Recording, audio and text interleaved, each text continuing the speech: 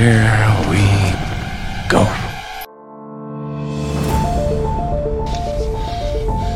Come out to the coast. We'll get together, have a few laughs. Fuck you! I'm jumping! Do you really want to jump? Do you want to? Well, then that's fine with me. Come on, let's do this. The snozberries taste like snozberries.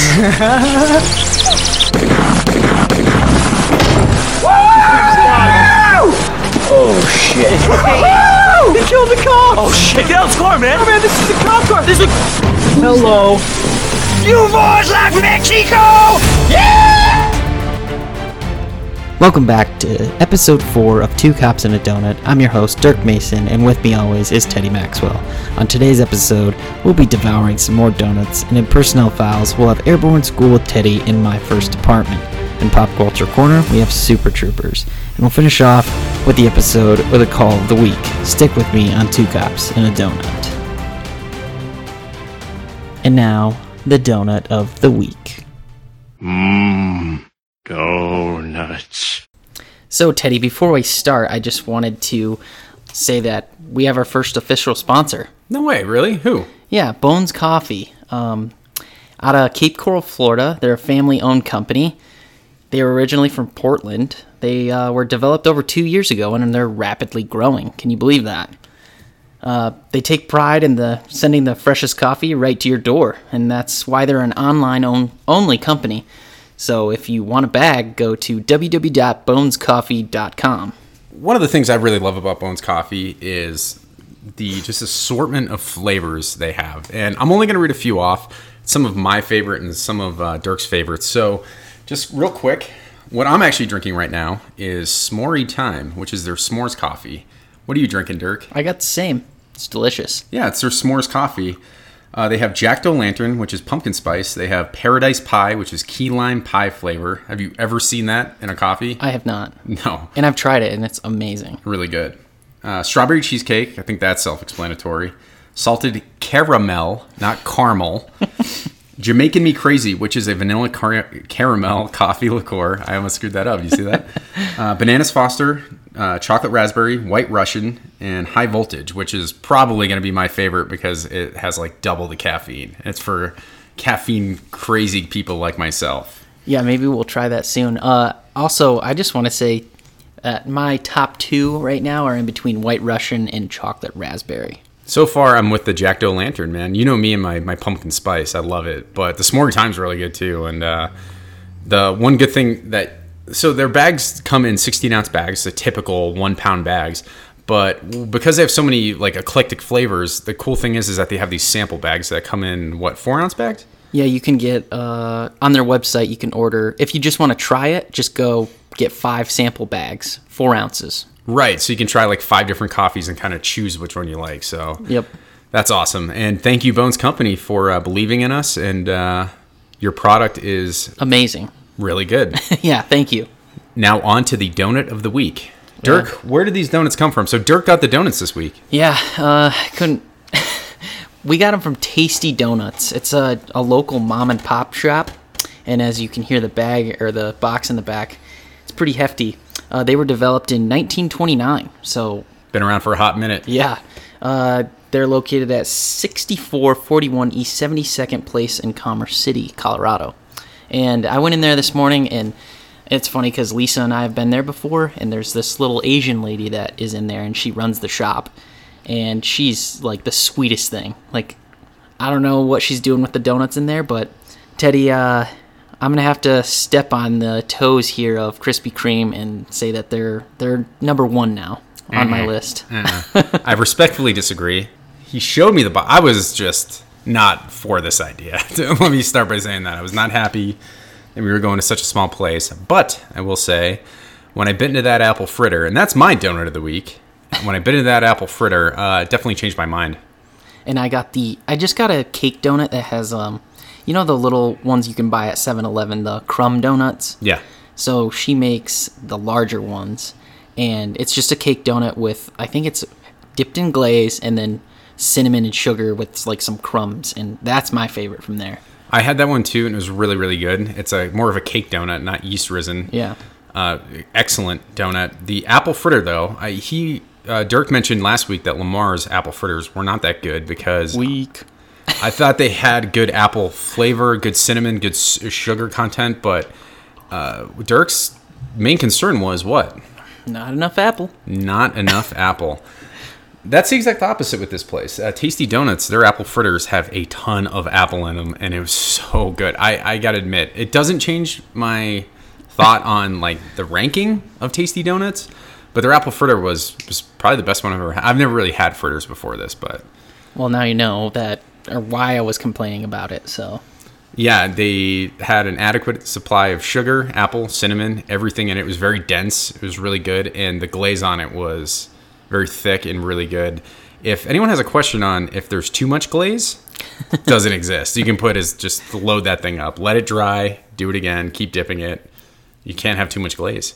Yeah, and as far as the crumb donut goes, that's my donut this week. It's very simple. The cinnamon and sugar flavor, I don't know, that you saw it. It fell all over your lap, so you have to be careful. But I'm not usually a cake flavor or a cake donut person, but that's my favorite from Tasties. Half of that crumb donut fell onto my lap when I took a bite. It just fell to pieces. It was really good. It will disintegrate in your mouth too. Yeah. So good choice on that. I'm like I said, really skeptical of like these mom and pop places that are in these little towns. This one was definitely, superseded my expectations though. So Teddy, can you give us a ranking from last week and the previous weeks to now for your donuts? Sure. So week 1 we had Dunkin' Donuts. Week 2 we had Krispy Kreme. Week 3 we had Lamar's Donuts, and week 4 we have Tasty Donuts. So my ranking, I know Dirk's going to disagree with this. My ranking is number 1, Krispy Kreme. I'm going to go with a tie for number 2. I'm going to say Lamar's and Tasty are tied for number 2. That apple fritter put them over the top. And then Dunkin' Donuts at number 3. How about you? First Tasty Donuts, then Krispy Kremes, then Lamar's, and then Dunkin's. So that's my ranking. Sorry, I know you're disappointed, but Again, I disagree, but Krispy Kreme's got number 2. all right. So those are the donuts of the week. Hey, Dirk, what do we got next? Personnel files, and we're going to do some Airborne. Yes, we'll take you through Teddy Maxwell's Airborne School, and then we're going to talk about Dirk and his first agency. Yeah, let's get into it.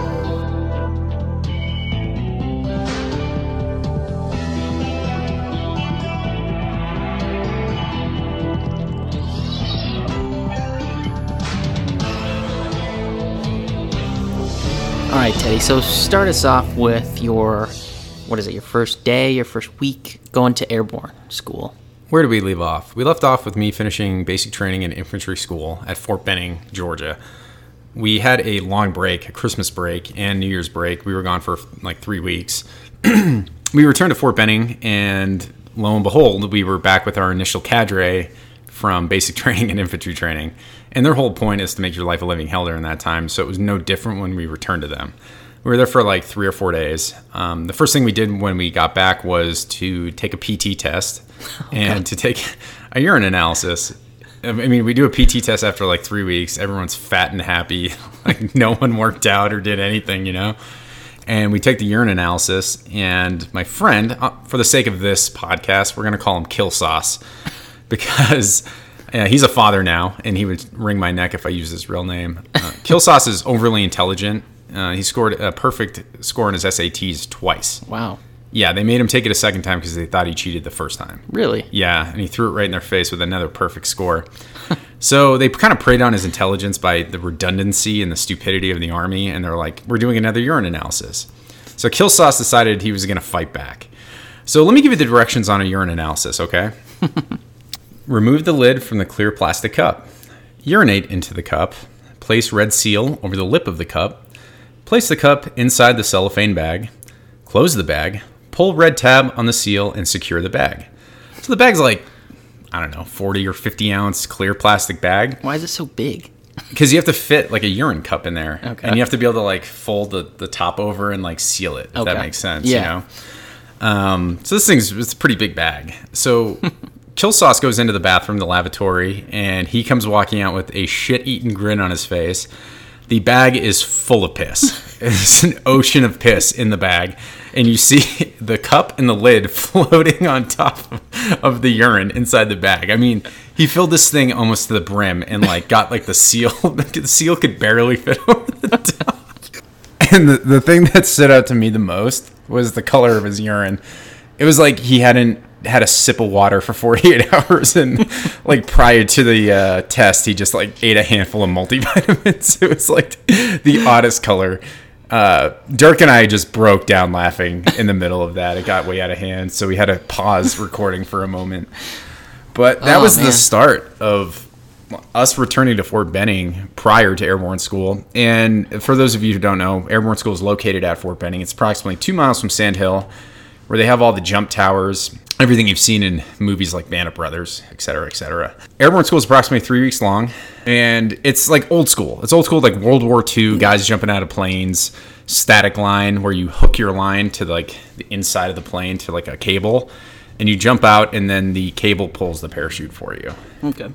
So I guess they feel like the Germans are still an issue and that we're going to have to invade Normandy or something. Some of the things, they teach you how to correctly wear and secure your parachutes. They hammer exiting the door in proper body position upon your exit. They teach you to count, because if your chute doesn't open within 3 to 4 seconds, you're pretty much fucked and you're going to have to pull your reserve chute. They teach you how to properly PLF. I just used air quotes because PLF stands for parachute landing fall, which mitigates injuries, but you're still going to get injured. They teach you how to jump with combat equipment. All the instructors there are called Sergeant Airborns, which is fucking stupid. And I just it was painful for me to say. And primarily they have you jumping from towers over and over and over again to practice, like exiting from an aircraft and like actual landings. And it's just redundant, and it's really Can you annoying. explain like how tall the towers are, and like how do you prepare to jump, and then what's the landing? What do you land on? So one of them is like a zip line. Like you hook up to a zip line and you jump out of, I think it's like a 40-foot tower. Okay. And you jump out with the correct body position and the correct posture, and then you like, instead of landing on the ground, the zip line takes you down like 100 meters or something, and then at the end you're supposed to keep like a stiff, like correct body position the whole time. Okay. And then they have the tower where they actually have a canopy attached to your parachute, and it's completely inflated, and they lift you up the tower, and then they release you, and then you actually land on the ground. Okay. Yeah. Airborne School, after that, all of that type of training, it culminates in 5 jumps, real jumps at the end. So we all conducted our jumps out of C-130s, which is, I guess, look it up if you're curious as to what type of plane that is. But over my career, I jumped out of CASA 212s, UH-60s, which are Blackhawks, CH-47s, which are Chinooks. You can kind of jump out almost most aircrafts. Helicopters, right? Helicopters, yeah. We do 3 daytime jumps, 2 night jumps. The last jump you do is like in combat gear, so you have all this like combat stuff which weighs like a fucking metric ton. It's so heavy. And then you spend all night shaking chutes, which is like you hook the top of the canopy to a crane, it lifts up, and then you start like getting all the twigs and the grass and all that stuff out. And do you pack your own chute? No, they're called riggers. Riggers pack your chute. That's their actual job, is to correctly pack chutes. I don't know how to do it. I never did it. They do an excellent job. I've seen one malfunction my entire time out of all the jumps I did. It wasn't mine, thank God. I mean, I'm fucking deathly afraid of heights. I'm terrified to this day. I hated jumping. Every single jump, I jumped way more than that when I got into Special Forces. Hated every last fucking jump. And I recently watched Hardcore Henry. Have you seen that movie? I saw bits. So it's like the first person like shooter game type thing. In the movie, he jumps from buildings to buildings. He's doing a lot of that, and I almost fucking threw up. Like, that stuff, even just watching it on screen, still freaks me the fuck out. Yeah, I don't think I would ever go skydiving. I don't know. I'm terrified of heights, too. I went parasailing one time, but... And what was that like? It was actually fine, but like you said, the parachute's already inflated, and it feels like you're going up on a zip line. So it's not like... You're not falling. There's no falling. Right, it's all... You're just like you're floating, so. Right. And, coincidentally, because I'm afraid of heights for whatever reason, I was always the first at the door for all of my jumps. Which is, when I say first at the door, you stand in front of an open door on the plane with the jump master right behind you, and you're like looking out. Terrified. Fucking terrified. I hated it. So, and well, you just said something about skydiving, and that's the big difference now. Is a lot of the jumps we do are, it's called military free fall, or Halo to you video gamers out there. And that is when you jump from high altitude and you do low opening. So Halo, high altitude, low opening. Okay. And that's in difference to static line jumps, which is anywhere between 1,500 to 2,500 feet, something like that, where you just jump out, chute opens, you land on the ground. But in Halo or military free fall, you have to pull the chute yourself. You have to gauge your altitude. It's definitely, there's much more goes into it. You pack your own chutes. So Halo is when you jump out, you have the free fall, then you pull the cord yourself. And airborne is when you actually are hooked to the line. When you jump out of the plane, the parachute opens when you jump out. Exactly. Okay. One is basically you jump from a higher altitude, you pull the line yourself. The other one is you are at a lower altitude, and it's called static line. And basically the hook on the cable pulls it for you. Oh, okay. So that was 3 weeks long, and that was a small part of my military career. The next thing we're going to talk about is called, at the time it was called SOPC, Special Operations Prep Course. Now it's called SFPC, Special Forces Prep Course. And that's at Fort Bragg. Okay. So right after I left Benning, I went to Fort Bragg, and we'll discuss that at a later time. Next week, maybe? Next week. Yeah. And now we're going to go to Dirk's first police department. Dirk, we left off with you working Marine Patrol in Michigan. So what was your next step from there? So during Marine Patrol, right after college, 2012, I applied to at least I have to say it's over 18 departments total. Like, which ones? If you don't mind me asking. I can name up a couple of them. Raleigh, North Carolina, Chattanooga, Tennessee, Michigan State Troopers, Colorado State Troopers. That was it. That's 4. I would have to go back to my old computer and list them all because there's so many. Trooper Dirk Mason, huh? Yeah. Did you get hired by any of those ones? I got to the end process to where I could have selected them, but I chose not to. Okay. And the reason why is because of the first department that I applied to in New Mexico. They had like an express hiring, and I'll talk about that a little bit, to where this department actually came to Michigan, to the college where I was, I guess, hometown of, and they were like, hey, put in your application, your resume, and we'll get you started.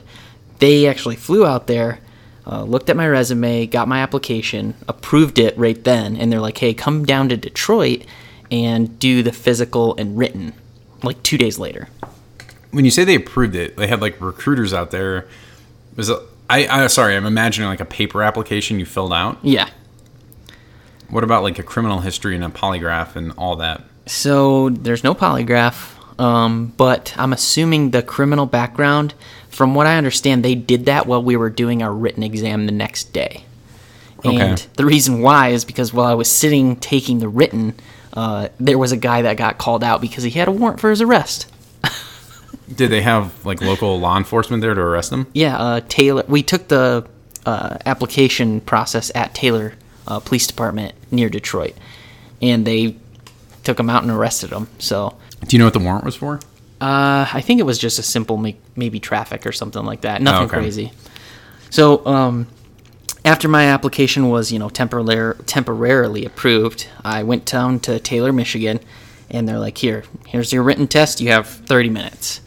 Took that, waited, they graded it, checked me for warrants and stuff, did their little background check, and they're like, okay, you're good.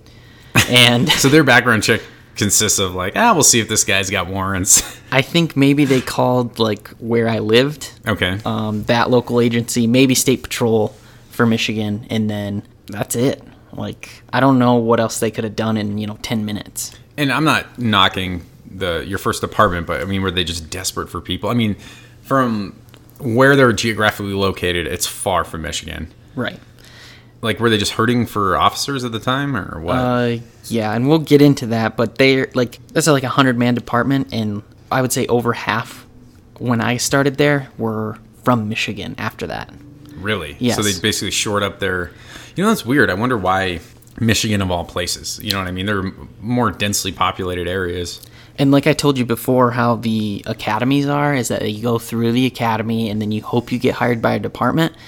Michigan was in that place to where in 2012 no department was really hiring. So Yeah, they kind of had a freeze, like almost nationwide on local and federal law enforcement. yeah, so it was like people had an education, they weren't doing drugs, and that's why they wanted them, is because at the department that I was at, they had a hard time getting people to pass the drug test. Like their previous usage of drugs, or like they were literally going to take a urine analysis and they were like methamphetamine. Yeah, exactly. Really? Yes. Who does that? And no one could read. They told me that the main reason why they were disqualifying people is because of the reading section of the application. Like they just couldn't read basic English. Couldn't read, couldn't understand the problem-solving questions, and Were they difficult? no, I mean, well, I passed, so Yeah. I'm not the smartest guy here, so... Gotcha. But no, so we were in Taylor, Michigan, did the written, passed the...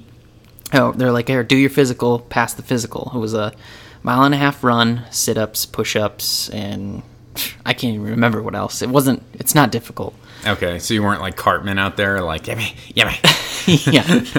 So you had to pass, you had Okay. to run your 1.5 mile in, I don't know, 16 Is it minutes the or Cooper whatever. fitness test?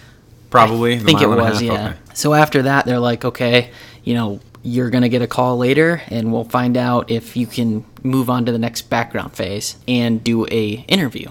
And I was like, okay, Where was the interview? This is a funny thing.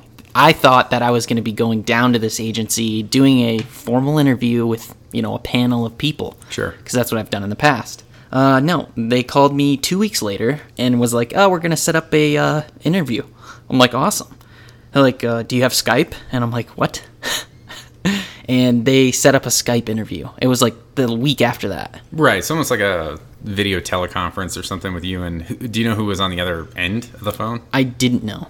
Okay, so it was just cops that I knew that were interviewing me. Right. So I literally could sit in my boxer shorts with a shirt and tie on and do I'm the sure interview. you did that. No, actually, with you, I would imagine you put on like a 3-piece suit and you're like sitting upright. And you're like, well, yes, sir. Well, you don't know what part they could see of you on the on the screen, So but you just have a shirt, tie on, then boxer shorts. Yeah. Because that's all they can see. Okay. After that, what happened? So I did the interview over Skype. Right after I was done, they said that, I don't think it was that hard to pass, but they were just like, you're going to move on to the next phase. And that's when they started the background. Okay. So, and they said this is the longest part of the process. It could take anywhere from, 1 month to 7 months or whatever, because they're trying to get it done. They're trying to get people hired and move down to this agency because they're so shorthanded. Mm-hmm. Literally, I think I applied in, I want to say closer to, it was August when I took the written and the physical. Yeah. After that, I think it was January, no, excuse me, it was December 1st. It's like 4 months later. 4 months later, they're like, hey, come down for an interview. So now they wanted to interview you in person. Yep, chief's interview. Okay. So I sat with the deputy chief, a couple detectives, a couple officers, whatever. And I looked up a couple things. Did they pay for you to go down there, or did you have to foot that bill on your own? I flipped it myself. Ugh. Yeah. So I've never been to this place, never been to New Mexico in my entire life. And they were like, come down for the interview, see how you like it. If you want to do a ride along, sure. Okay. So I went down, did a ride along, rode with some ridiculous sergeant that I'm not going to say his name, which he's since retired, but I didn't know what I was getting into. You watch Cops. How many episodes of Cops are from New Mexico? I don't know. Tons. Is there? Yeah, they had Albuquerque on there a billion times. Okay. At least I felt like it. And I was like, I'll never be a cop down there. Well, turns out, yeah. Here you go. Yeah. You're in New Mexico. So I did the interview. Right afterwards, they said, yep, you're good. You're hired. And I was like, oh, wow. I was expecting, 2 weeks later, get an email. So this is December.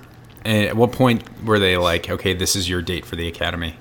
So right after that, I think it was, beginning of December when I went back home and they said you were good to go. Mm-hmm. They gave me a hire date of January 20th. Okay. Which is almost a little over a month to move down there and get settled and then start working. Sure. Yeah, so they didn't give me a date for the academy. They said you have 1 year to complete your academy from your date of hire. Okay, and this is something Dirk and I have gone over quite a bit extensively, and it's still to this day I don't understand it. So you pack up everything in Michigan, you move all the way down to New Mexico. We're not going to name the agency.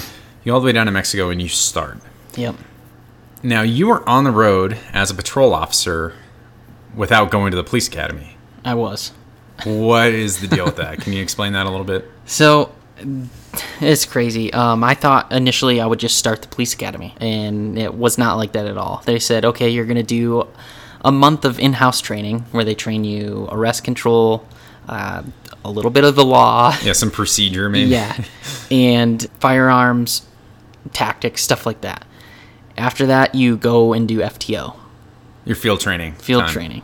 Before you go to the academy. Before I go to the academy. So you do your in-house training for a month, and then you go right on the road with a field training officer. Yep. Okay. So first month, like I said before, is just the observation phase where I watched an officer basically work, and he kind of taught me how to do what he was doing. Sure. Second phase. So kind of monkey see, monkey do. Yeah. Okay. Second phase, you're driving the car, you're doing, a majority, I'd say 50% of the work. Third phase is they watch you do all the work. Okay. What they call their shadow phase. Okay, and then following this, let's talk dates here. So you started January 20th-ish.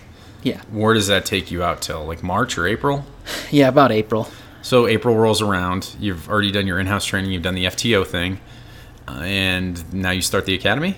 No. They said, they go, pick a shift. What shift do you want? And at the time I was like, what's available? And they're like, well, you can't do days. You can do swings or graves. And I was like, oh, well, definitely I want to do swings because graves just sucks.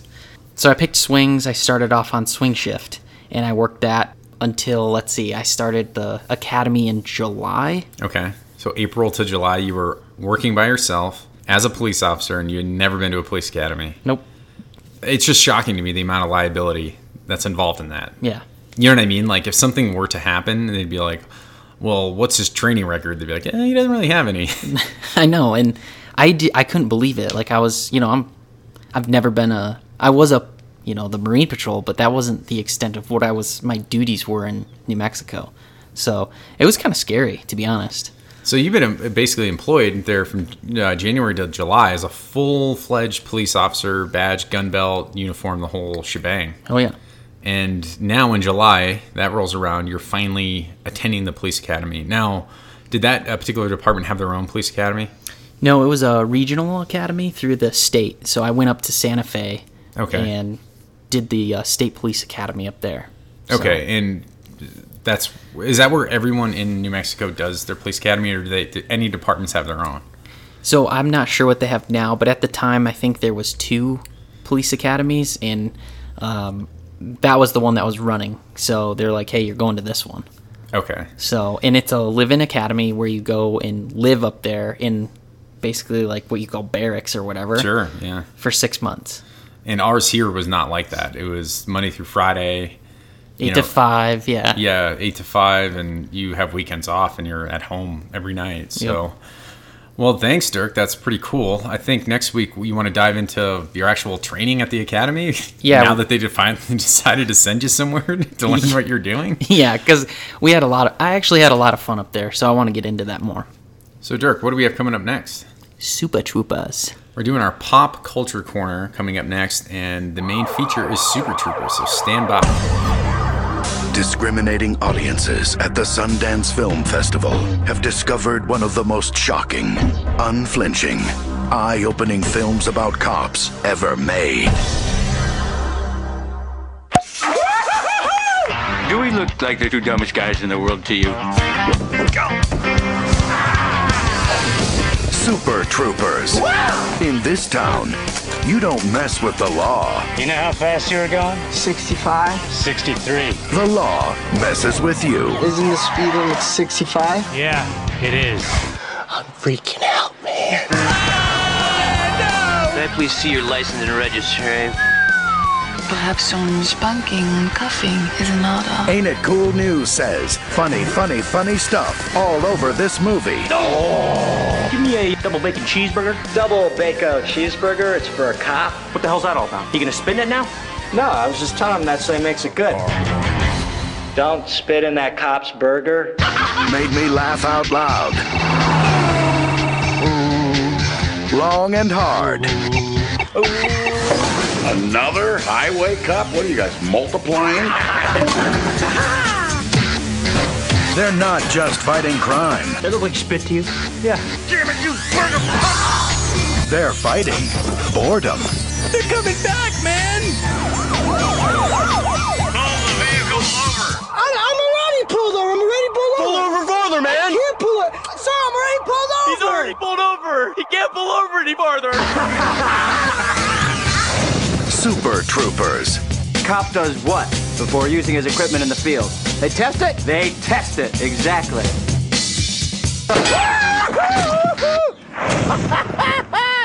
Damn, that's good! Super Troopers is a 2001 American comedy film written by Broken Lizard Comedy Group. The movie stars Jay Chandrasekhar, Kevin Heffernan, Steve Lemmy, Paul Soter, Eric Stolhansky, and Brian Cox. This movie follows the flim-flams and hijinks of 6 Vermont state troopers. The budget of this movie is listed at $1.5 to $3 million and was distributed by Fox Searchlight Pictures.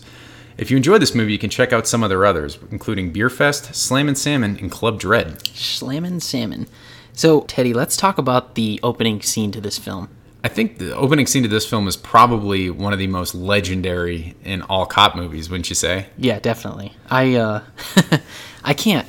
That's the best part of the whole movie, I think. Yeah, and it introduces the characters so well, because you don't know what their intentions are. They pull over the 3 stoners who are headed north up Vermont into Canada. And they look like college kids maybe. Yeah, and they got a boatload of drugs with them. They got marijuana and they got a ton of mushrooms. Yeah. And they get pulled over for going under the speed limit. What's the speed limit? Yeah, 55, and then he says, "How fast do you think you're going?" or something, right? 65. Yeah. 63, actually. Yeah, and they just immediately start fucking with these college students. The opening scene is awesome, and like I said, it introduces the characters, and like I said in the intro, all their flim-flams and hijinks. It seems like the characters in the movie enjoy their job because they get to play these games with people. Yeah, and that's the thing that I actually read how the writer, what's his name again? Jay Chandrasekhar. Yeah, so he came up with this idea because he was road tripping with some of his friends to weddings, I guess, is what I read, and they were getting pulled over and they were intoxicated.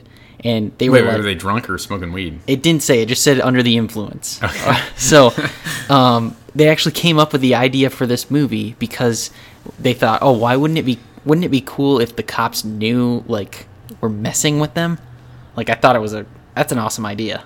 Right, and all the people I mentioned before that star in this movie, Eric Stolhansky, Paul Soter, Steve Lemmy, Kevin Heffernan, and Jay Chandrasekhar, they all went to college together, and they were in a Broken Lizard Comedy Group.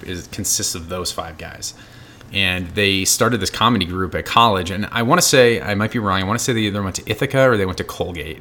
Okay. And that's where they started their comedy group. And it's funny that you say they were on their way to a wedding or something, because you could tell they were probably in their mid to late 20s, because that's when everyone starts getting married. Right. And they're all carpooling together to these weddings and just smoking a shitload of weed. They're getting drunk and getting pulled over and just hoping that the cops would fuck with them. That's awesome.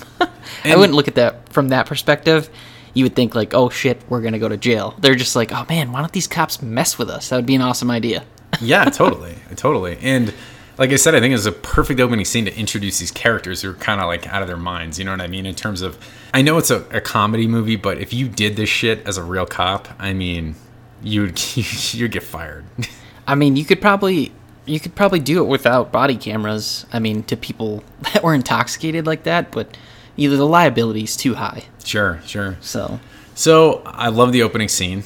And I think it almost immediately smash cuts after the opening scene to them in a little diner, and they're doing the maple syrup chug. 1, 2, 3. Do it. Oh, go girlfriend. I'm your mother. Come on, Thorny, you're losing to the rookie. It's embarrassing. Come on, Rabbit. You can do it. Oh, Rabbit, he's killing you. I got Thorny in front by a lot. What's the matter? Your mama didn't teach you how to chug? Come on, Thorn. Come on, Thorn. Oh! God damn it! I am all that is man. Every time. Yeah. Which to me, I never really thought about it until I became somewhat health conscious. But I was looking it up, and they are basically racing. It's Rabbit and it's Ramathorn. They are racing in a maple syrup chug. They have 2 bottles of maple syrup, and they're seeing who can drink a whole bottle faster, which to me is the most unappetizing thing I think I could ever think of. Yeah, I mean, you can only put a little bit of pure maple syrup too on the. They're from Vermont, man. That's where maple syrup is from, right? Yeah, I mean, up in the Northeast, it's Yeah. a lot of maple syrup. So for those of you who are curious, a liter of maple syrup contains 2,368 calories, approximately 608 grams of carbs, and 537 grams of sugar. So for me, I mean, we eat, 5-6 donuts on this show, and I feel like I'm going to fucking die after. So if I drank a liter of pure maple syrup, man, I would be on the floor. How many calories is that? 2,368. So oh my gosh. A day's worth of the most empty calories you could probably put in your body. It consumed in 30 seconds? Yeah. That's disgusting. Oh my God, it makes me cringe just watching it. So, but it also, you start out with that, and then that's them professionally on the road working. They're screwing with those guys, and then you see them when they're not, and that they're not working, right? And you see them in the diner, and that's how they are normally. They're just idiots. Yeah, they're in uniform, but they're not doing anything. Right, they're just sitting at a diner, but that's their personality. It's like, you could tell, I mean, if this were real life, that's the reason they became cops. It was just to screw with people, and that's their natural personality. It's not like something they just do for fun on the road, you know? Right, and so let's get a little bit of a backstory for the movie, is that they do all these shenanigans. But our shenanigans are cheeky and fun. Yeah, I mean, his shenanigans are cruel and tragic. Which makes them not shenanigans at all, really. Evil shenanigans. I swear to God, I'll pistol whip the next guy that says shenanigans. Hey, Farva, what's the name of that restaurant you like with all the goofy shit on the walls and the mozzarella sticks? You mean shenanigans? Oh! You're talking about shenanigans, right? Yeah, they play all these games. Basically, they're highway patrol, so their primary duties consist of pulling people over and writing traffic citations. Yeah. So it kind of delivers the platform for just hilarity, because they get to pull over a car and they have all these shticks, all these different games they play with people. And they're competing to stay in business, basically, with the local PD. Yeah, Spurbury, the Spurbury Police Department. Yeah. Yeah, and they're basically trying to get their stats, through traffic tickets and arrests. Yeah. I guess. You could tell it was never an issue up until the movie started. You know what I mean? Like, prior to that, it was just. That's what they're known for, is their pranks that they pull out there. Right, and the premise of the movie is that they're going to get shut down, and that the local police department is going to take over their budget, and then they're going to have more area for the local police department. Right. They're basically their captain, who is played by the really talented Brian Cox, and I don't know if you know this, he was Uncle Argyle in Braveheart.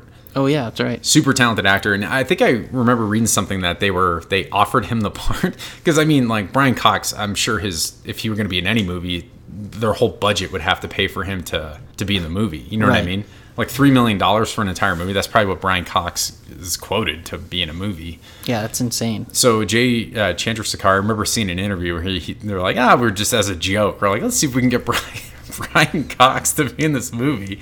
And he said yes. I mean, he got paid almost nothing to do it. That's awesome. Yeah. So the captain, played by Brian Cox, basically tells him to cut the shit and to start writing tickets, stop playing all the games, but they really can't help themselves. Yeah. So they play the meow game. Yeah, meow, repeater. The repeater, which is my favorite. Yeah. Good morning. Would you mind stepping down from there with your license and registration? Sure, I was just Good morning. kind of... Would you mind stepping down from there with your license and registration? Yeah, no problem. Excuse me 1 second. No. Excuse me 1 second. No? Did I do something wrong, officers? Because I know I wasn't speeding. Why didn't you weigh in? Yeah, why didn't you weigh in? Did I miss that weigh station? They got me running so many miles, I just must have dazed out, and well, I'll pull into the next one and get weighed up, okay?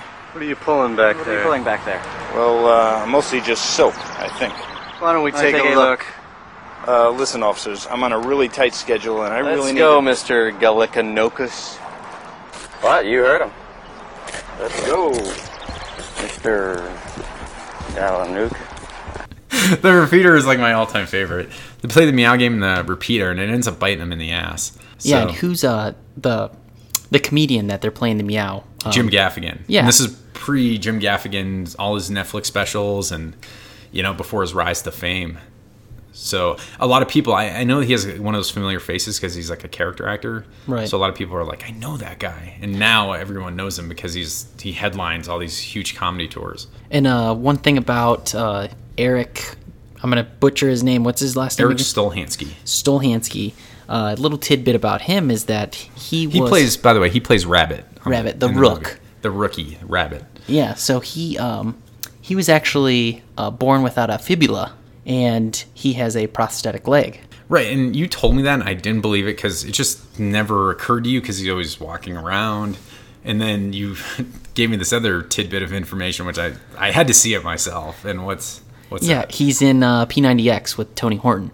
And he's like a workout guy. Yeah, he does. It's the plyometrics workout with Tony Horton. I thought that I noticed that a while ago when P90X first came out, and I was just like, hey, that's the guy from Super Troopers. Like, what the heck? That's awesome. So I thought that's really cool. People should know that. One of the things I noticed about the movie is there's the state police, right? State police are the head honchos in most states. They have the most money, the biggest budgets, they have the best retirements, best pay. A lot of people want to be a part of the state police. Their little station has like 6 cops. And that's one thing that maybe what people who aren't cops wouldn't know or don't have the state police in like their area. Right. But yeah, that's true. Like in Michigan, they have certain areas that have posts. But if you get shut down or that post isn't, running, you would go and work for another, a post. You get transferred. Yeah, you wouldn't just lose your job. Right. But the thing I notice is that, like, state police, they're a 24/7 police department. I've heard of, like, county sheriff's departments that operate from the hours of, like, 6 a.m. to 12 p.m. Right. And they have, like, an answering service overnight, like, in case of an emergency. I mean, just to be clear, you cannot operate a police department with 6 cops. No. A 24/7 one, excuse me. No, and that's probably where, like, I know where I came from, they have a state police post and county and then a local. Mm-hmm. So, like, if there's no state patrol, then there's always county cops working, or if there's no county cops, there's always city. So then they'll cover it. They'll take on all that because all the dispatch is in that one central area. Well, there's the continuity of it's a little weird because you see them working during the day, and then they have that scene where they have Mac. And he's like looking at the casino billboard with like, all it is like a woman blowing on dice or something. Yeah. And he's doing something that most teenage boys do. It's unspeakable, but he starts hanging himself.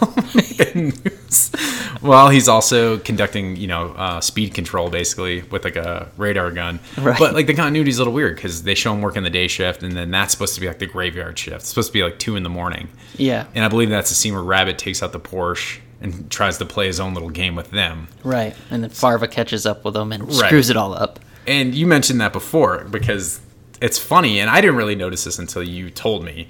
But yeah, Farva goes, he sees the Porsche, and Farva is in his, what does he have, like a burnt orange IROC Z? Yeah. he puts on like the dome, like blue light, and chases after him.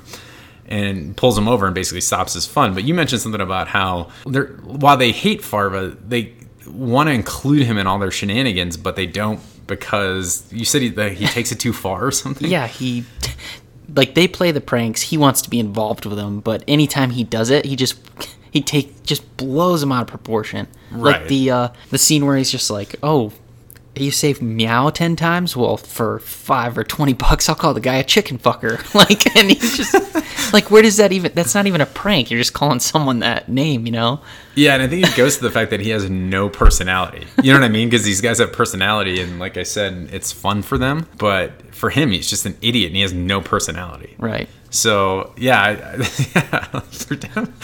I forgot about that part. That was really cool. They also mentioned, it's kind of a repeating theme throughout the movie, is that Farva's working dispatch. Yeah. And I didn't know this again, but throughout the movie, they continue with the whole Farva shtick of he's on suspension, and Farva really wants to get out on the road and keep working, but he's stuck in dispatch. So I never knew this, but like, why was Farva suspended? So if you watch the movie all the way through and you wait till the credits roll, there's a clip of a dash cam video, and it shows Farva pulling over a school bus. And he walks up to like the side of the bus, and you see like a child like reach out and like throw something at him, and then he pours a jug of water over his head, and he's walking down like to go into the bus, and every kid is dumping like water all over him. Oh, that's perfect. He goes into the bus, and then you see the back door open, and he's like dragging like 2 or 3 kids out, and they're all on the ground in between the school bus and his patrol car, like trying to beat him up. Like, were these like 4th graders? They're not. I would say maybe middle school. I mean, the oldest maybe 13, 14. So right. In the movie, there's multiple times where the other characters say, "Oh, your suspension," something about a school bus. Right. And I guess I never rolled through the entire credits to see why he had been suspended, but that's awesome. That is awesomely hilarious. That's really cool. Yeah, it's funny. I like how when they're doing their first briefing and Farva walks in, and he's just like, he sits down, and then it's like, "Farva, coffee." And right. He points his pistol's laying on the front of the desk and points it at Farva. And then the captain, gives them all their assignments. Then he's like, "Farva, your suspension continues." Yeah. He had that perfect pause of your suspension. Yeah. Farva was expecting him to say, "Back on the road." He says, "Continues." Right. And he just deflates again. And he brings out the coffee for everyone. It's like he's, mopping floors. He's cleaning. He's kind of doing all the bitch work because that's his punishment. Right. And, hey, Farva coffee, he comes back, and then all the names are written on the styrofoam cups, and then one says "stupid rookie." Yeah. And you see the bar of soap, and that's Rabbit, Eric Stolhanski's character, and he goes, "Oh, look, a bar of soap." Just completely just not showing any emotion, Right, because it's a stupid prank. Yeah, it's a dumbass prank. Exactly. There's actually, the pranks that those guys pull are actually, there's some effort put behind them. Right, and Mac reaches for the cup of coffee, and he's like, "Hey, no, that's rabbits." And he's like, "Oh." Yeah, he like covers the top. Yeah. He covers the top of the lid, sure. The thing that impresses me the most about this movie is the budget. It's a long movie, and there's a lot that goes into it. I know that they didn't use CGI, there's no special effects. It's not a really action-driven movie. It's a dialogue-driven movie. It's, comedy-wise, it almost reminds me of some like Judd, early 2000s Judd Apatow stuff, like Quentin Tarantino. When he started, most of his stuff was very dialogue-driven. Right. And it drives a story, and that's what I really liked about this movie. And it's a comedy, but the dialogue's excellent, and it's so original. Yeah, you mentioned that the budget was only $1.5 to $3 million. Well, they grossed $18.5 million for this entire film. Okay. And opening weekend, they made $7.1 million. Okay. So, I mean, just putting in that, And there wasn't a lot of, this just coming from memory. I think I was in high school, or I was, it was 2001. I don't remember. I remember a couple commercials, and I remember thinking, like, that movie looks stupid. Yeah, and I didn't see it. I actually didn't see the film until it was released on DVD. I don't remember it coming out. So. And it kind of became a cult classic. Like, almost instantly, like it was a very quotable movie. A lot of people were quoting it, and to me, it was shocking. And it's kind of going to the thing where really good movies that should have been made into sequels within a year or two. Right. They didn't do it. It was like Dumb and Dumber, and then like 20 years later, they come out with a sequel, and it wasn't very good. Super Troopers 2 recently came out in 2017, I believe, and I watched it, and I thought it was excellent. I actually thought it wasn't as good as the first. It wasn't as original as the first, but I actually thought it was pretty good, and it got really low ratings on Rotten Tomatoes. So I haven't seen it yet. Maybe we'll have to do that. And maybe we'll bring it up on the show. Yeah, well, might have to. Oh, one more thing I want to bring up. The Johnny Chimpo thing. Where did that come from? Oh, well, as Rabbit says, "Hey, Chief, it's Afghanistan animation." Well, just to finish off here, they go through the film. They find they pull over, what's his name, in the truck, the soap truck. Yeah, Bunty soap truck with that huge truck driver. Yeah, they get distracted doing the repeater, and they find a bunch of that marijuana with the sticker on it of the monkey, Johnny Chimpo. Yeah. So then they found out it's Canadian grass, is what they said. Mm-hmm. And then the Spurbury police is behind it all, right? Yeah, they're the ones trafficking most of it. And that's why they want to shut the state police down, because once they do, they cover the entire northern border, and they get to, with free reign, just let trafficking come through marijuana. Yeah. The Johnny Chimpo thing, I don't know. I think that must be something from their college years that they came up with. You know what I mean? Right. It doesn't. I think like the picture of it is a animated monkey like pissing on something, right? That's what it looks like. Maybe like the, back in the day with the old pee on Ford type of thing. Sure, yeah. Yeah, so maybe that's where they got it. I don't know. Right. So, Super Troopers, in terms of comedy, I know Hot Fuzz is your favorite for comedy police movies. This is my favorite. Super Troopers is number 1 in comedy police movies. Yeah, and if you go with, like I said, Hot Fuzz is like the serious, almost like a more serious type. Super Troopers it's almost tied. I can't determine a favorite here. It's hard. Yeah, it's hard. And I would say that the thing that impresses me the most is the budget. You know, Hot Fuzz came out after Shaun of the Dead, and these guys were working with a little bit, more money, better production value. And Super Troopers guys kind of, Broken Lizard kind of did it on their own, which I think is awesome. Yeah, I think because they made the movie and then they sold it to Fox Searchlight after it premiered at Sundance. Right. They were kind of on their own, and they did it all on their own. I think that's incredibly impressive. Yeah, I think they hit it. I mean, they hit a home run there. So yeah. What do we have next week in Pop Culture Corner? We haven't decided yet, have we? End of Watch. Yeah, End of Watch. We're doing End of Watch, and we're going to have a special guest on the show next week. That's right. It's one of our cop buddies. We're not going to name names, but he'll be on the show next week to give some insight. His favorite movie is End of Watch, so we're going to bring that into the mix, and we're going to do a review on it.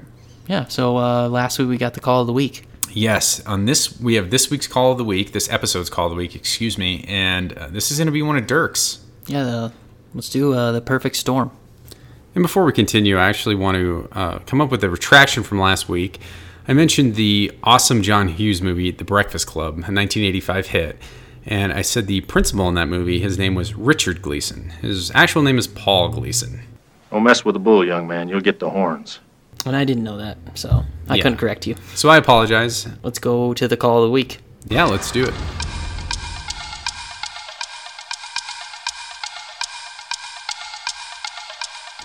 On this episode's Call of the Week, we have the adventures of Dirk Mason. Call of the Week is labeled The Perfect Storm. A reporting party is on shore and stated that a sailboat approximately 1 mile off the shore is capsized. Waves were approximately 1 to 5 feet, and there was lightning and high wind speeds. What do you got for us, Dirk?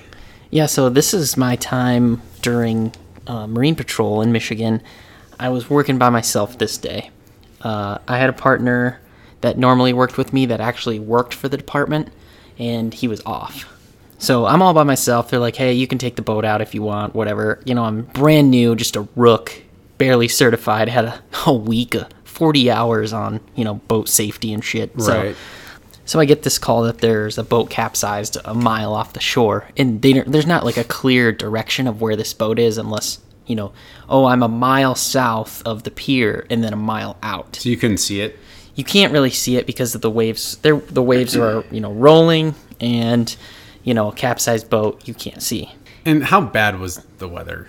I mean, it was like there's a difference between choppy waves and like rolly waves, I guess you could say.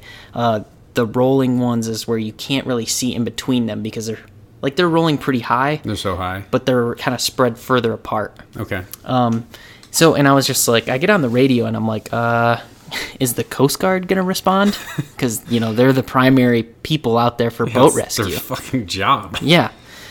So my dispatcher called and they're like, nope, Coast Guard's not responding. So I'm like, great. I'm going to be by myself. So I have to go over to the boat because I'm at the station at the time, start the boat up, let it warm up, and rush out there to try to save these people that are on a capsized boat. Now, are you obligated to do that? Because it sounds like the Coast Guard just said, fuck it. I mean, yeah. We're the only other ones that can go out there. So right. If not, the possibility of them drowning, I guess is higher. So I start up the boat, head out that way, and, it wasn't a mile out there by the time I got out there because of the waves were pushing them in. Okay. So I immediately see like a half capsized sailboat, within a mile of the shoreline. I imagine the masts from Jaws where Sheriff Brody's shooting an M1 at a shark, that's sticking out of the water. Is it like that? Fire, you son of a... It kind of was. I mean, okay. It was more of the boat was tipped over because it was a catamaran style. Okay. So I get up there and the waves are pushing me back and forth, and there's these two, a young guy and a young girl, and they're trying to flip the sailboat over by themselves, and they have life jackets on at least. And I'm like, no. Yeah, the water's not warm in Lake Michigan. I think surface temp, the highest it gets is 70 degrees. Okay. So it's pretty cold. So I get out there and I'm like, you guys need to get on. So I helped them on my boat, and then I couldn't do anything about their sailboat. It's capsized and I'm the only one out there. Did you feel like it was urgent, like they get on the boat and you get in, like the water was that bad, or was it just like, hey, I can't pull your boat over, so just get on and let's get out of here? They were like in perfect like health. Okay. So if they were like overweight or something, it would have been a huge deal. Like but you trying to pull them onto the boat? Yeah, but they were in perfect health. They knew how to swim. Like they knew everything. So, and they knew what to do with their boat capsized. And they actually told me, hey, it's flipped over once before, but we got it back over. Right. So at that point, they got on board and they're just like, we can't do anything. So we had to leave their boat.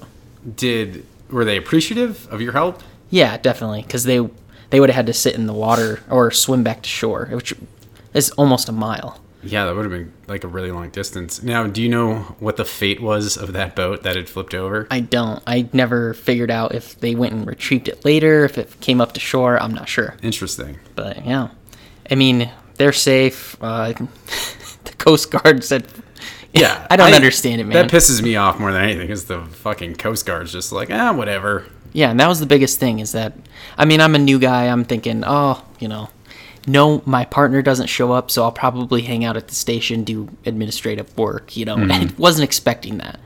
Yeah, and like as you said, the Coast Guard, Lake Michigan doesn't border Canada, evidently, as we were saying. Just the canals through the other Great Lakes does. So they're not stopping, this isn't 1920. Al Capone isn't driving cars full of liquor across Canada, across the frozen lake. Right. So their primary goal is to save people that are stranded in Lake Michigan. They're just like, fuck it. Yeah, and their main duty is if someone calls in a mayday or they need a tow, they go out, tow the boat back in if they run out of gas, whatever. Right. If they have boat troubles, which it happens all the time. And I've even been pulled back in by the Coast Guard with running out of gas. So I don't know the circumstances of why they just chose not to go out that. If Sure. it was because of the weather, I don't know. All of my knowledge of the Coast Guard pretty much comes from The Perfect Storm and The Guardian with Kevin Costner. So yeah. In both of those movies, they're going out in some pretty shitty weather. Right. And I would assume that's their job is to, be rescue divers and save people. That's just crazy. Well, and if you saw their boat too, it's not like it's a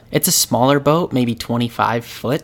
But so it's not like a Coast Guard cutter. No, it's a small boat, but it's built to frickin' withstand everything. Sure. They have all the bells and whistles on it. And you're in inflatable skiff. I'm in a normal, Boston whaler, Okay. 28 foot, twin motors, whatever, but it's not what they have. The boat that I was in was 20 some years old. Sure. So, Yeah, Dirk Mason here to the rescue. Yeah, so that was it was a pretty hairy day there. Yeah, that's a call. I've never worked you were a Marine Patrol for a while, so I guess. Now all you got to do is work on a helicopter. You can be air, land, and sea. Let's just say if I would have fell in the water, I would have sunk like a fucking anchor, stone. man. I got my gun belt and all the stuff on, full gear. I would have just dropped and they would have had to save me. So. Sure. Well, that was this call of the week. What do we have next week, Dirk? More donuts. Some personnel files with your continuation of Special Forces Prep Course. Special Forces Prep Course, My Academy. We might switch it up a little bit because we have a guest. So Right, we're going to have to determine that this week. We are doing End of Watch and Pop Culture Corner, and we're going to do another Call of the Week to finish it off, as always. That's it from us. And to contact us on our Instagram and Gmail, it is 2 Cops and a Donut, TWO. And also a special thanks from Bones Coffee. Go grab a bag of Bones Coffee at www.bonescoffee.com. We'll see you next week.